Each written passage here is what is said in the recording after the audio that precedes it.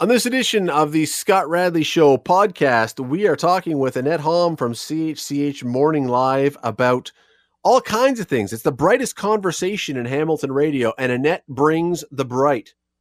Stick around and enjoy. Today on the Scott Radley Show on 900 CHML. Time for what we like to call the brightest conversation in Hamilton radio, and someone that we love to have here as often as we can, although it's tough because her hours are, well, they're not human. Quite frankly, her working hours make most of us just shudder when we hear what time she has to get up. So, we're always thrilled when we can get her on here because she's, I don't know if it's consumed an entire pot of coffee or guzzled a gallon of Red Bull or what it is, but she's still awake. And that would be Annette Hamm, co-host of CHCH's Morning Live, who's been up since, I don't know, before any roosters or hens were this morning. Annette, thanks for doing this tonight. No problem, Scott. Good to see you. And I did have a nap this afternoon for this. Well, hopefully not your... See, I had a nap yesterday and I made that horrible mistake of not having the power nap, but letting it slide past the point of no return. So when you wake up, there's just fog. And what point is that for you? Like, I find if I sleep more than like an hour, then I'm done. 20 minutes. Yeah, that's a very good one. 20 minutes. I mean, it's... and once I get past that, honestly, it takes hours to shake the cobwebs. Yeah, your head feels all sandy and grainy and yeah. So I just don't sleep. I find that if I just down to an art. Well, you should, considering you've told us many times, but you wake up at some unearthly hour that no human should ever wake up at unless their house is on fire. So 2:30.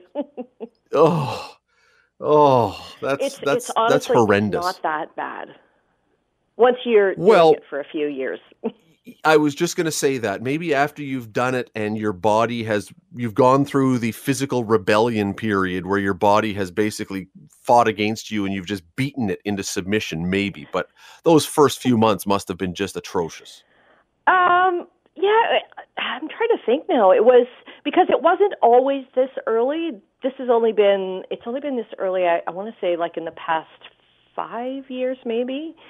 So yeah, at first that was like the thought of it for us even was like pretty ugly. But then now it's just like, oh okay. Well, if nothing else, we're both generally up around the same time because that's roughly when I'm going to sleep because I finish work and then I do some more work. And that's so you and I are crossing. It's just in a different world, a different orbit that's happening. See, I do have to take up in awe of you that you can stay up like that. My body, in any night, whether it's a weekend or whatever, around 10 o'clock, I don't even have to look at the clock. I'm just like, oh, I'm done.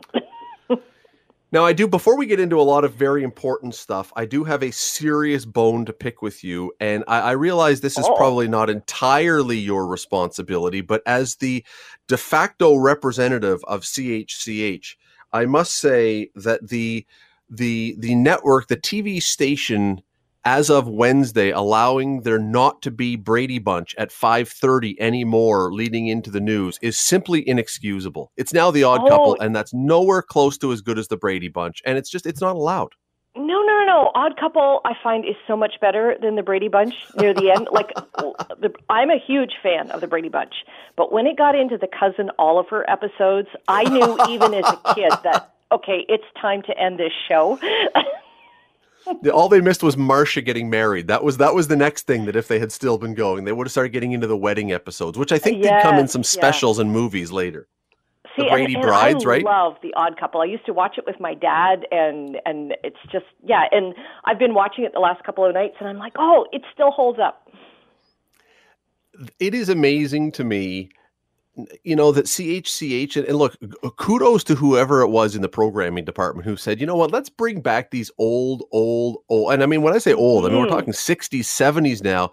Whoever had the thought that this could work really nailed it because it's amazing, I think, how many people are like that. It's comfort food to see those back on there. They may not be up to date, but they still somehow make us feel pretty good to watch those. And in some cases too, it's like, oh, how times have changed. Because when I love, like I said, I love the Brady Bunch, but we had some disclaimers at the beginning of the Brady Bunch, and we have them on a few of the other shows that, Gilligan's this was Island, a different time, kind of thing, and some of the things are discriminatory, and they're not going to remove them from the show, but it's meant as a discussion. And some of the things that happen, like the way that Carol Brady would always have to defer to Mike for a decision or something like that, or that boys were so much better at things than girls were, and I'm like, oh, how did I not rebel against that as a child? Yeah, we got to take a break, but I get why they have those disclaimers. But as you say, I mean, everybody knows these are older things, and I don't know that we need to warn people. I mean, saying that Marcia had a competition to say she was a better driver than Greg Garcia, do we need to not trigger people? Watch the show, take it for what it is. It's a stupid old sitcom that we still kind of enjoy. Whatever. You're listening to the Scott Radley Show podcast on 900 CHML. Now let's get into something a little more serious than The Odd Couple, although, boy, Doug Ford and Justin Trudeau would certainly qualify as that description. But today we heard both of them talking about rules about airports and rules about flights and rules about everything else. The provincial government has said that if you come to an airport and you refuse a COVID test, it's going to be a $750 fine.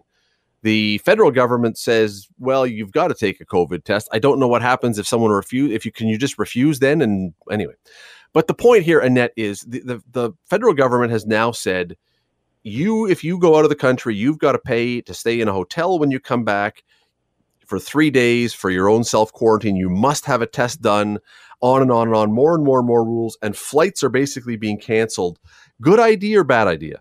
I think it's a good idea, especially ahead of March break. It was interesting because I was still at work when the Prime Minister's news conference was on, and I stayed a little bit longer to listen to what he had to say, and it was when he announced it, we had several monitors on in the newsroom, and everybody just went, whoa, because we weren't expecting that, right? That all the airlines would work together with the federal government to stop flying to it's the Caribbean and Mexico until the end of April.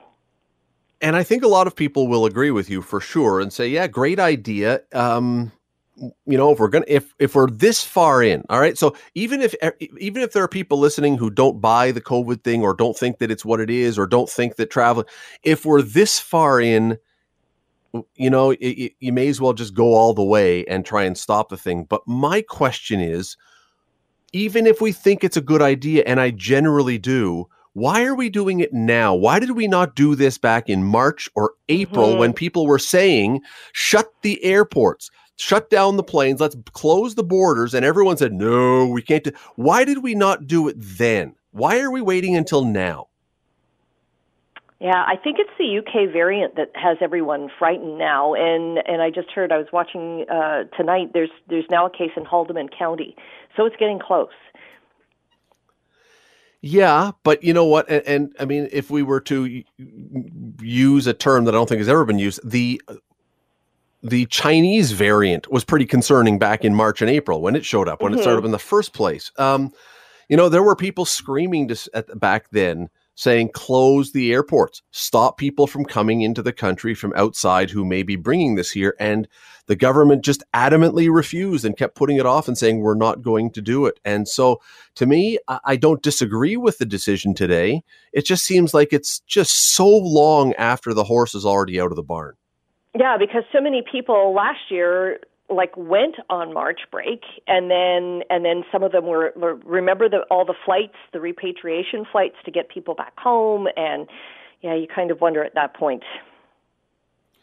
And I get that things change, and I get we learn more things, but generally what we find with most diseases or most viruses things is that we tend to be, go back into other examples, and we tend to be way more strict at the beginning until we learn, because we don't know yet, until we learn what is and isn't going to work. Here we're doing the opposite. We're being way more lenient and then becoming more and more strict. It's the exact opposite of what we've traditionally done. Well, I think it's because as we learn more, then we're learning more about how easy it is to, community contact and contact tracing, and just how easy it is to spread this thing. Yeah, I mean, I thought today or yesterday or sometime in the past few days, something came to mind that was, we have mocked, many of us, all of us, at some time, we'll watch an old TV show about the early days of, say, the AIDS virus, and we'll look and we'll mock the people who were saying, oh, I was terrified to touch someone who had AIDS or whatever else. And, that's 'cause we know better now, right? We know better now, of course. And so we look and we say, how ridiculous were you that you were afraid to do that? In 20 years, they're going to be doing the exact same thing with us with this, because we didn't know what we're doing. We still clearly don't know what we're doing. And, I first of all, I look back and I go, maybe we should be go a little easier on those people back in the 80s with the AIDS thing because we didn't know it. Maybe we should be a little more understanding or something. And, thankfully we've learned, but maybe we shouldn't mock them as much because we didn't know. But I just look at this and I think, but in that case, that was a virus that we were terrified to do anything. So we stopped everything, which was too much. Here we're going the other direction. We let everything go, and now we're slowly shutting it down. But again, I think the horse is out of the barn. Mm-hmm. I agree with you there. I just don't know why we wouldn't have done the airport thing long before now. You're listening to the Scott Radley Show podcast on 900 CHML. Annette, we were just talking about the airports and the new rules and all that kind of thing. You're a traveler. You and your husband love to travel, go down south, not doing it so much these days. But when we hear that the government says, well, Canada's airlines are stopping all their flights down south and they're okay with this. Well, first of all, I don't really believe they're okay with this, but what's going to be left of our airline industry? Somewhere down the road, there's going to be a bailout from the federal government. That's what. Well, that's probably a great point. If all four airlines agreed, as the Prime Minister said this morning, said that they agreed to do that, I'm like, oh, well, there's some kind of incentive for them to do this then. That's a very good point, because I was wondering what is going to be left of our airline industry if they go through now another busy season and they can't do anything. I mean, it was already bad, but I mean, this has been crushing. In subsequent questions this morning, he talked about, the airlines will be there for Canadians when we're able to travel again. So that tells me, again, that there's some kind of a federal aid package coming for them. We, though, I assume we're not going to be supporting, and who knows what the American government will do, all the international and other airlines that we rely on, though. So, Air Canada, yes, it may, and WestJet and Air Transat, and I don't even know what the fourth one is. But, I mean, it's this industry is just getting devastated right now. And I do wonder, we talked yesterday about traveling. I wonder what traveling is going to look like when this whole thing is done and how expensive it might be, because there's just so much ground to make up. Or how inexpensive it's going to be at the very beginning, because they want to give incentives to people to travel again. I can imagine there's going to be lots of, advertisements, and you're seeing it already, lots of advertisements that, we're a clean hotel or a safe resort, or, we have testing. And look at all the airports, or 12 airports in Mexico now have labs in them so that you can get tested before you go home. Yeah, I mean, it's possible. It's possible that there are these massive sell-offs and everybody wants to bring you down there. I wonder how long that can last. And I really wonder, even if they throw open the doors to airplanes now, how many people feel comfortable getting back on an airplane and flying, sitting next to somebody. Yeah, because you think, like, almost every time you go, like for me, almost every time I'm on a flight, I get a cold or something. And so it's kind of like, whoa, well, what's going to happen with this? But maybe that's too because we're not, I don't think we were as vigilant before about washing hands and touching things and who's in your space and all that. Like, have you had a cold since any of this started, or any sickness? I don't think so. I mean, I can't think so. I haven't had a cold in a year, which, like, knock wood, but I think it's because of all the hand washing and, not touching your face and wearing Maybe, and masks. because people would be terrified to leave the house, not because they're necessarily scared. I don't know even that people who have a cold or have the sniffles are scared to leave the home because they're afraid of spreading it. I think they're afraid of the social ramifications of I showing know up. somebody sneezes at work and we all go, oh! Get out of here. But Yeah. we flew home. My wife and I flew home from a trip, I don't know, a couple of years ago, and she drew the shortest of short straws. And the guy sitting next to her, she was in the middle seat, which was already the short straw. And the Yes. guy in the window seat was just a mucus factory. He was sniffling and snorting and blowing his nose and sneezing. And could you imagine now if you get on a plane and there's that? Well, I mean, that was bad. That gentlemen have been able to get on the plane. But even after, I mean, and you're right. Today, well, there's no flights, but today you wouldn't. Hypothetically. But when we start again, and even if you've got vaccines or whatever, I wonder if people are, again, that she was sort of uncomfortable. But if it's after COVID, are you more than uncomfortable? Are you requesting to move your seat or have that person taken off the flight? It's possible. Yeah. Yeah, I'd ask to move. But where? I mean, and again, it's assuming that there's. I worry for the airlines. I really do, because I think that flying in a giant petri dish in the sky is something that's going to freak people out for a long time now. Mm-hmm. And imagine being an airline worker, and you're touching everybody's stuff, right? Yeah. Remember back in the old days when the Pan Am stewardesses were wearing little outfits and they were supposed to be like the sexiest women in the sky? Now they're going to be wearing hazmat suits. You're going to have these and bubbles people who look like Walter White in Breaking Bad in the lab, walking up and down the aisle. Coffee one of the first flights I ever took, you could still smoke on a plane. And so I'd asked for a non-smoking seat, and of course there is no non-smoking seat on a plane where they're smoking, right? I think back to how ridiculous that was, and you think, okay, yeah, the air really does travel around. But now, again, they're going to be in these like yellow meth lab suits, picking up your coffee with, like they're with those tongs, like they're handling enriched uranium. Sir, may I take your cup?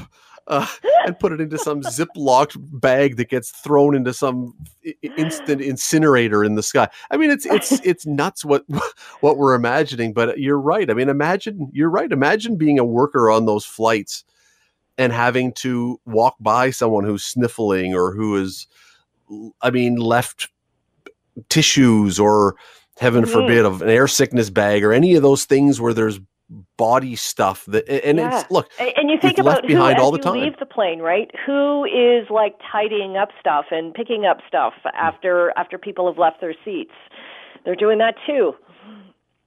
Yeah, I don't know what it's going to look like. I really don't. I hope, because I love to travel, and I hope that we can get back to having flights that are reasonably priced and that we can have service to all these places regularly. But I don't know, Annette. I'm very worried that people. I think I'll be okay. I really do. Not worrying so much, but I think a lot of people are going to be heavily freaked out about it, which will really impact the business. Mm-hmm. And you think about really long haul flights too, right? Whether that will change, where you're like on a plane for 9-10 hours. Yeah, you're going to have a full battery of tests before you can step on board and be in a 14-day quarantine in the airport. They're going to have special booths now where you live for 14 days before you can fly. Oh, the lovely future that we live in here in COVID times. You're listening to the Scott Radley Show podcast on 900 CHML. Joined by Annette Hamm this Friday evening from CHCH's Morning Live, working an entirely different part of the time clock here. But she's doing well. She's awake. She's alert. She's on top of her game. Well, I'm always amazed when you wake up at 2:30 in the morning.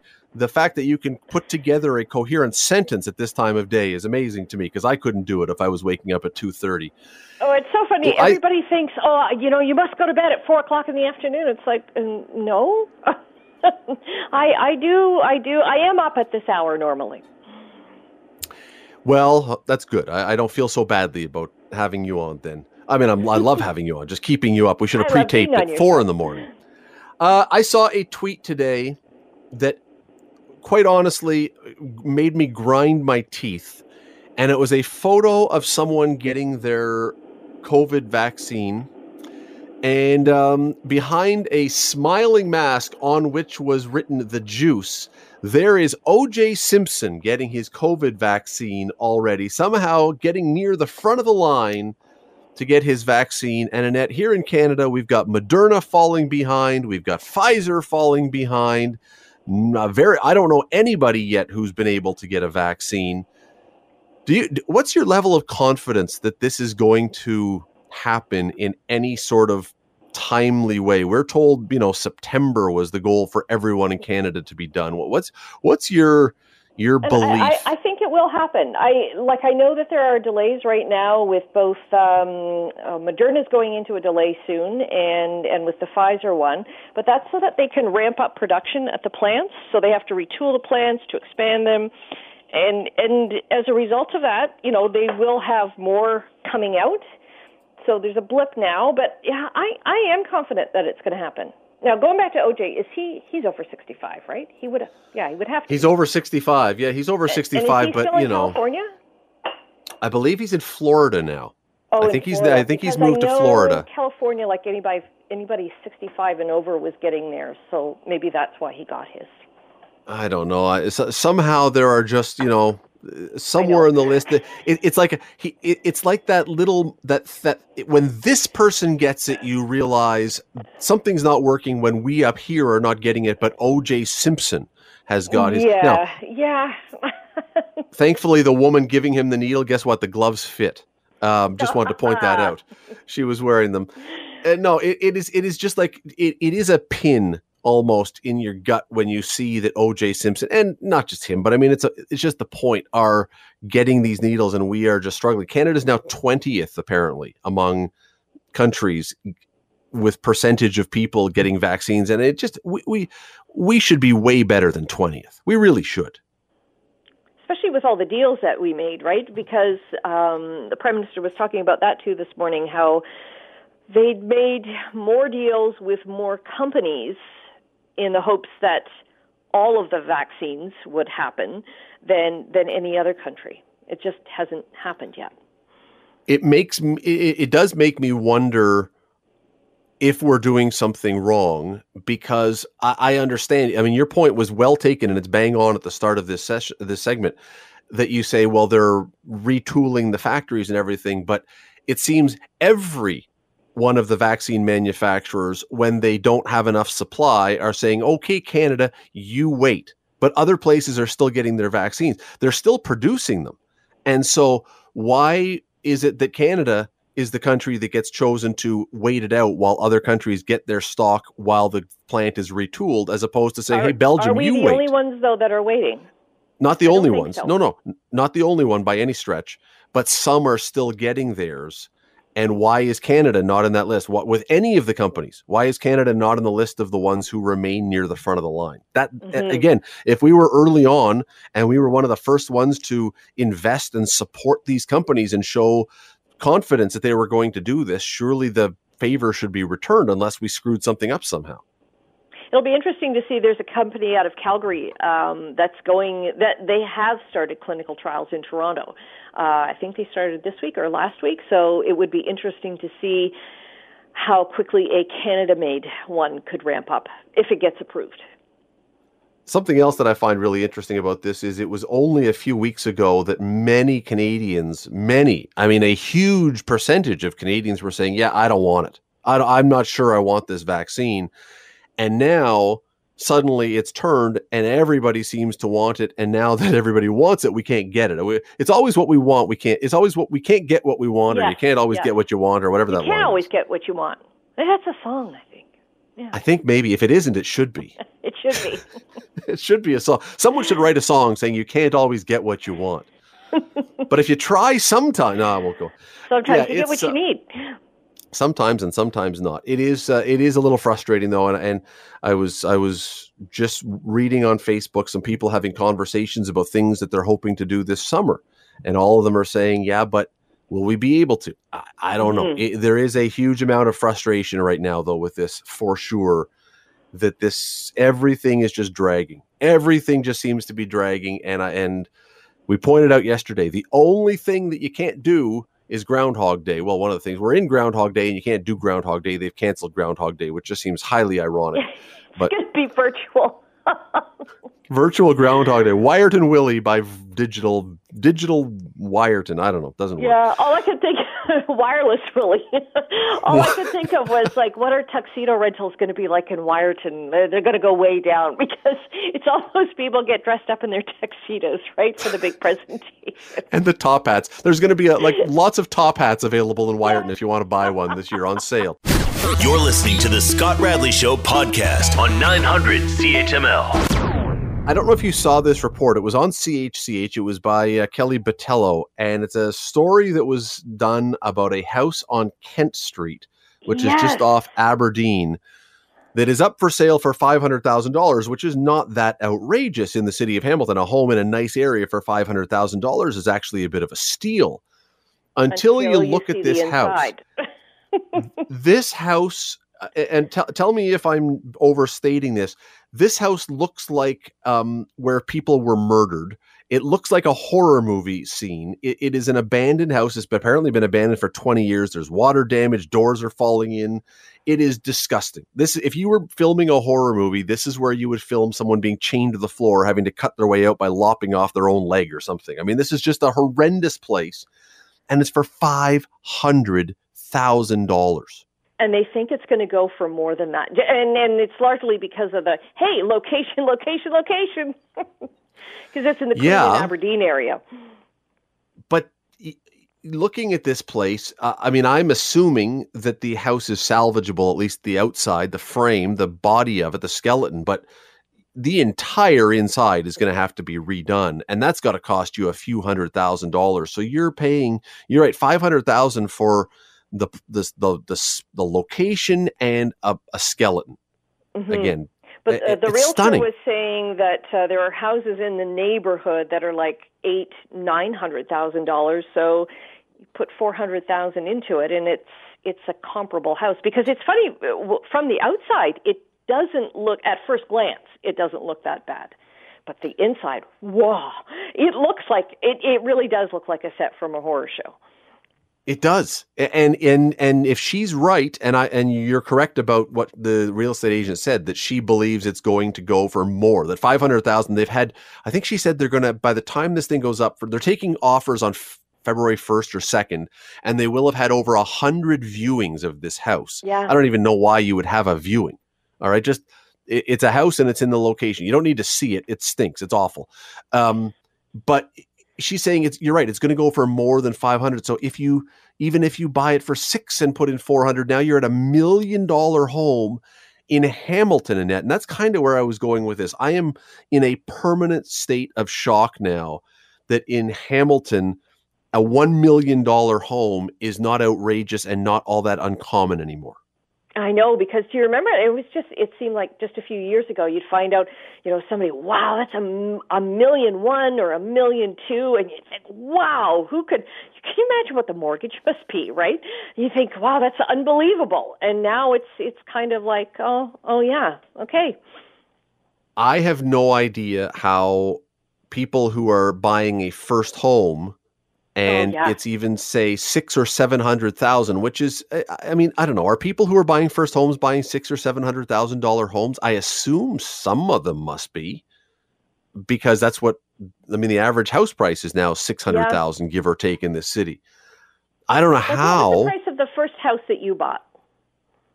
First house we bought was a little over $100,000. And that was, and for the record, I'm not 118 years old. I mean, it's not that long ago. I know. And how about you? 180. Yeah. And at the time that I was signing that mortgage paper, it was or those horrifying. My hand was shaking and sweating. I could almost not hold the pen. I was sweating so hard, thinking I'm signing my life away. Mm-hmm. And at the time, Annette, I remember the bank person, when we went in to get pre-approved, told us that, I can't remember the exact number, but we were pre-approved for something like $400,000 or $500,000. And I looked at that banker like she was on crack. I'm going to buy a house for $400,000. Are you insane? Now I couldn't get in the market for that. Yeah. I don't get it. So I mean, think too of, well, what we were getting paid then, what the cost of living was. Sure. And I know house prices comparatively have gone up like much, much, much faster than that. But yeah, it's a different world out there. it is a different world. I don't know how people who buy those first homes or even their second home and have these gigantic mortgages of $400,000 mortgage. And I mean, how do you do anything other than pay your mortgage? How do you have any other? I mean, maybe you've got a fantastic job, but it would seem that with most of this, it would be all your money would be going into your mortgage or taxes or maintenance. Yeah. And your house poor. And your house poor, and heaven forbid that the market, the interest rates go up or you lose your job, or I don't know. I've said too, like, what was your interest rate when you bought your first house? Because our interest rates were really high. I remember getting in at 12 and thinking, oh, I'm so lucky.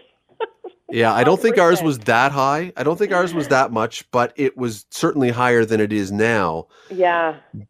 But I've said this many times on the show. If you own a home in this city, you're lucky. You're very happy right now with the way the market is going. If you don't, this is really cold, but I think there's an awful lot of people truly who are saying, okay, the city is getting older and we don't want to have everyone die. But at some point, natural cycle means we're going to have older people pass away and their kids are probably going to have to sell their homes. And maybe then we can, if there's a glut of homes that suddenly go up on the market, maybe then we can get in. But other than that, how do you do it? I don't know.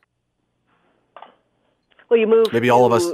You moved to Brantford, you moved to Port Dover, Caledonia, Hagersville. Get a job as co-host of CHCH Morning Live with that salary. Maybe that'll do it. Oh, yeah.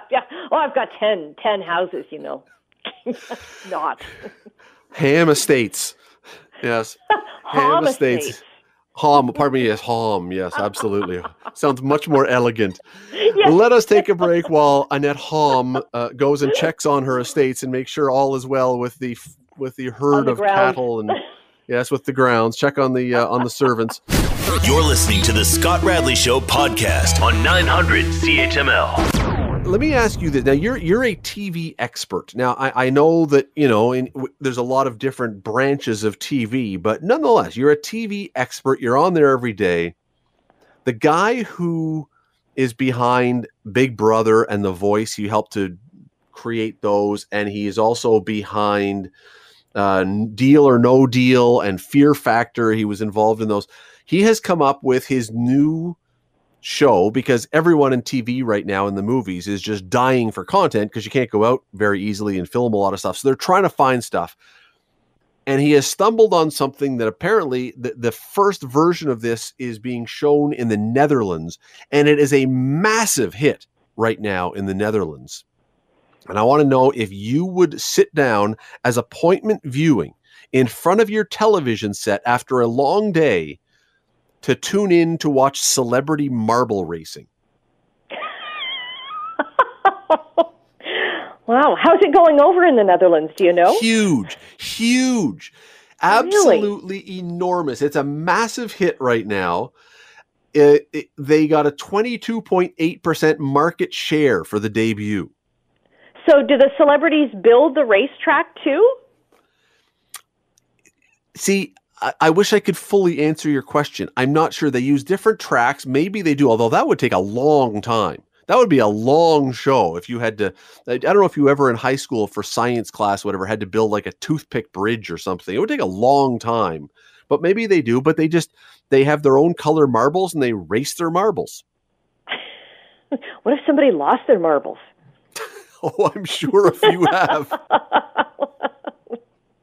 I'm quite positive that if you have, even before they got to the show. Yes, it is so basic and so simple, and yet in some way I kind of understand how this could work. Yeah. It'll bring back the marble. So invest in marbles now. Marbles will be huge then if this becomes a big thing.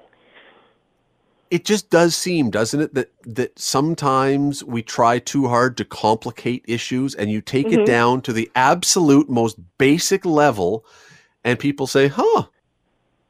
I'll watch that. I've never actually raced marbles before. Have you? Not that I know of.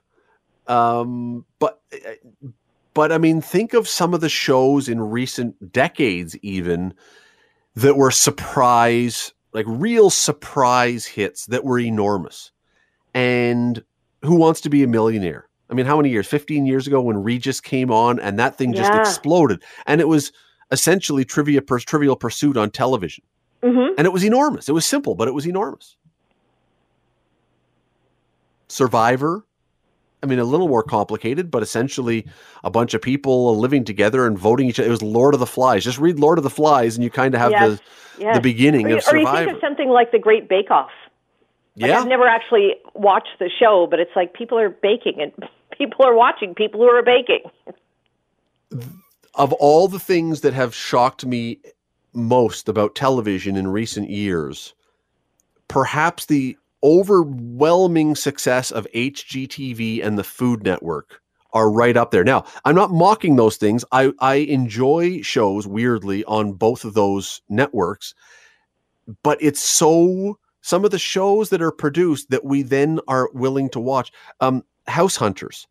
We are literally watching people go and look at real estate and decide what house they're going to buy. There could not be anything stupider. I love. That's the first. I'm into. I want to know what houses look like inside. So, I don't watch that show regularly, but I'm regularly on real estate listings, going through pictures of houses and stuff. I'm just fascinated at how houses look inside and how people live. I agree wholeheartely. And it's the most simple, basic, ridiculous concept. I mean, it truly is a ridiculous concept. And yet I'm with you. If that show is on, it's like flipping channels. I will stop if I see the movie The Shawshank Redemption. Doesn't matter at what point the movie is on. I'll stop at Happy Gilmore at any point, and I'll stop at House Hunters if I come across it, or House Hunters International. Especially if it's in Europe and they're in a castle or something. House Hunters International with the European one has truly made me appreciate living where we do, because Europe is, I have never spent really any time in Europe, and so many of the properties you're like, that's gross. It's just not what we're used to here. And the apartments, the condos, it doesn't look like what we're used to. And I'm not into it at all, but no. And why is there a washing machine in the middle of the kitchen? Exactly. Yeah, exactly. And other things. Why do they not have a stove? In a lot of these, they just have a microwave, and I don't know, why do they not have a fridge in some of the, anyway? A lot of times, right, because it's that European way of shopping where you go to the market every day. I agree, so but it's just so different. Like we have. It's so different from us, but it's the most basic thing. And it got me thinking, okay, so marble racing in the Netherlands, it's a huge hit right now. House Hunters. So I'm breaking it down to what's the most basic things that we could produce as a show. And it's like, well, if you're right, and you are, that people are interested in going in and seeing what's inside homes, let's take it down. Let's dissect it even further. Let's break it down. For what if we had a show on fridge exploration? We just go to people's houses and open the refrigerators. Open up it. Do you remember before the election, they had, I think it was either the New York Times or the Wall Street Journal. They had something online where they had, it was 20 fridges. And you had to guess whether it was a Democratic fridge or a Republican fridge. It was fascinating. I bet you people would watch. Yeah, I really do. I would, because I'm always even when I go over to people's houses and I'll fix myself a coffee or something, and you go in the fridge, I'm always like, oh, what do you have this for? Do you check their medicine cabinet as well? No. For the record. But I'll nose around in the fridge a bit. I mean, look, I didn't come on the show today planning to help produce a segment on CHCH Morning Live, but Hamilton Celebrity Fridges. There you go. Send Tim Boland to check out celebrity fridges in the greater Hamilton area and see what's inside. He'd be up for that. Oh, I have no doubt. On the condition he could eat something in every one. No, that is in his rider, He gets to choose any food from anyone's fridge. I'm amazed that guy doesn't weigh 500 pounds. Well, his hair does. He does have the big curls. Speaking of CHCH Morning Live, let's segue into this because you guys do have, and so I'm helping you because this is a big anniversary, a big birthday coming up for you guys. So maybe this is, you can thank me later when I really, give you another few years going here, although it's not showing any signs of slowing down. But you have a big birthday coming up, the show, not you. Yes. So the show turns 20 years old on the 13th of February, which is a Saturday. We're not coming in on the Saturday, but we're doing something special on the Friday.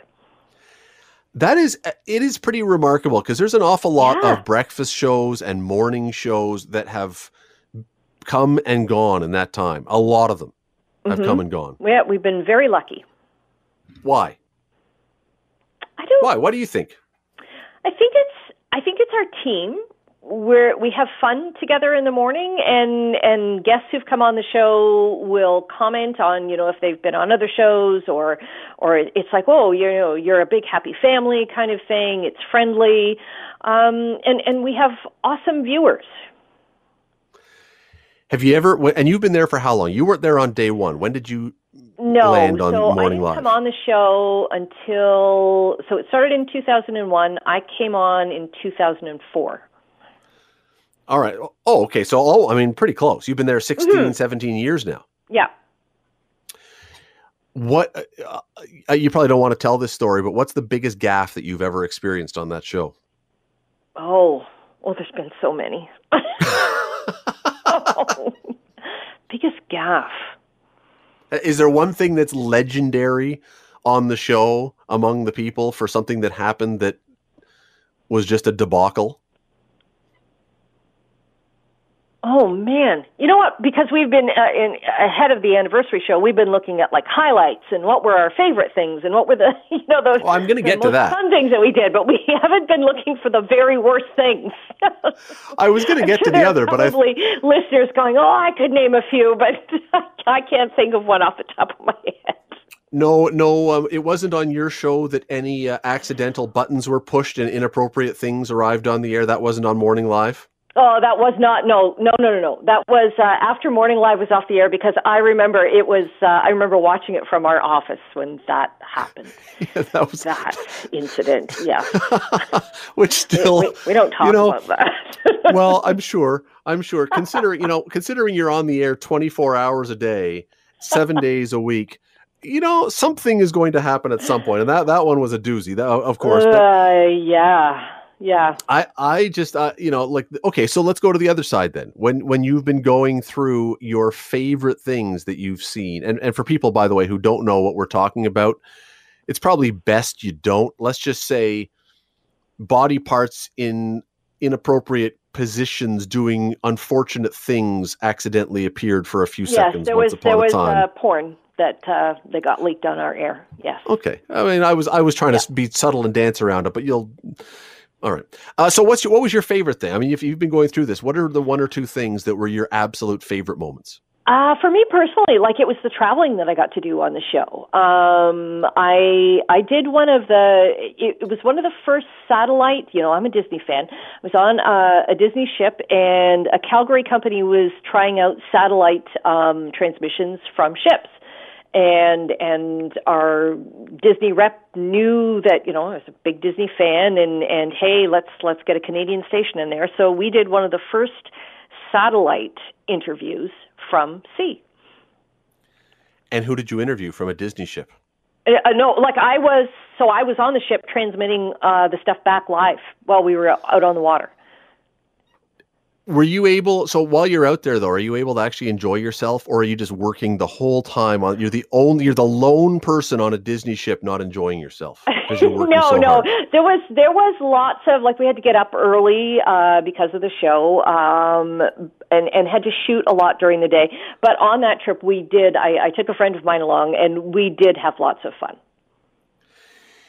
It is, it is, as I say, it is pretty amazing that you've lasted 17 years or 18 years, 20 years, 20. I guess you've been there 17, but 20 years show's 20. For the show. Because, again, there's been an awful lot of shows and morning shows that have tried to do the same thing. And, I don't know if there's a formula to it, But some of those shows, it seems that they just became so ridiculous that people just gave up on them. I mean, your show is not ridiculous by any stretch. It's news and it's other things. You have some, lighthearted stuff, but absolutely. But it is amazing to me that it's that it's able, because very few shows can last for 20 years, regardless of what they are. So pretty impressive. And that Bob Cowan still looks remotely like he did when he started is another thing. Does he? We had the photo on earlier this week of the original, like it was taken the night before because it was a big launch party at the time. Because at the time we had just been acquired by Global, who owns you now, and there was a big launch party the night before, and so all the original members of the show were there, and I'm like, wow, you really look so young. He didn't have gray hair then. Look what 20 years on morning television does to you. I'm just thinking, who was the masochist, or the sadist, I guess it would be, at the station who said, we're going to have a launch party the night before when people have to get up at 2:30 in the morning to work. That just seems really unfair. They didn't have to get up at 2:30 then. I think it would have been like 4 or something like that. And isn't he coming on the show next week? Let me look at my...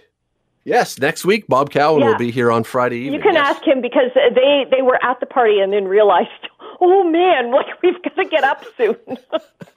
We'll just ride it through. We won't even go to sleep. We're just going to bags under the eyes. I'm sure there was no alcohol. Yeah, I'm sure it was all just lemonade and iced tea and nothing else, and so it was completely fine. Oh, of course. Who was the original crew back? Not the crew, but the on-air group back then. It was Bob. So Kathy Wagner was Bob's co-host. Our reporter was Dean Stoltz, who's now out in BC. Lori DeAngelis was doing the remote stuff that Tim does now. Leslie Stewart did traffic. Nicola Jones did weather. We didn't have a sports person per se, which really was the great weakness of the show, I think. Do you think? Well, now we got Tim. Oh, and Luke Gudgeon was the original camera guy, and he is the guy who goes out with Tim all the time and goes out with our reporters in the morning. It is that anniversary is coming up, and so people who are watching who are regular viewers, and I know you have many of them because you wouldn't still be on the air if you didn't, keep an eye and keep an ear for that'll be February the 12th, right? That special will be on the Friday, so keep an eye for that one. But yeah, no, good for you guys for doing it, because it is rare to last for 20 years doing anything. I don't even know how long the Ed Sullivan Show lasted. Not that you're exactly the same, but maybe not even 20 years. No, it is something to celebrate. You lasted longer than Tiny Talent Time, so there's that. Oh, is that? I don't know how long was Tiny Talent Time on. Well, I don't know. It's got to be know this. You've got to have lasted longer than Tiny Talent. I can't even speak now. That's a lot of T's in there. Yeah. Let me see. Tiny Talent Time, 1965. I'm looking it up here. Run from 1960. Well, no, this one only. Well, I don't know. Maybe you didn't last as long as them. Oh, well, you've lasted a long time. Talk about it in past tense. You are lasting, yes. Haven't yet. You are lasting. You still have a few years to go to catch Tiny Talent Time, but you lasted longer than Hilarious House of Frightenstein, so there you go. There's how we'll balance it all off. Which is still such a cult favorite. It really, really is. And someday, they will talk about Bob Cowan the same way they talked about Vincent Price. Annette Hamm, listen, we love having you on here. We are going to let you go and begin your weekend and whatever you do to come down. My weekend started at noon today. Well, I know.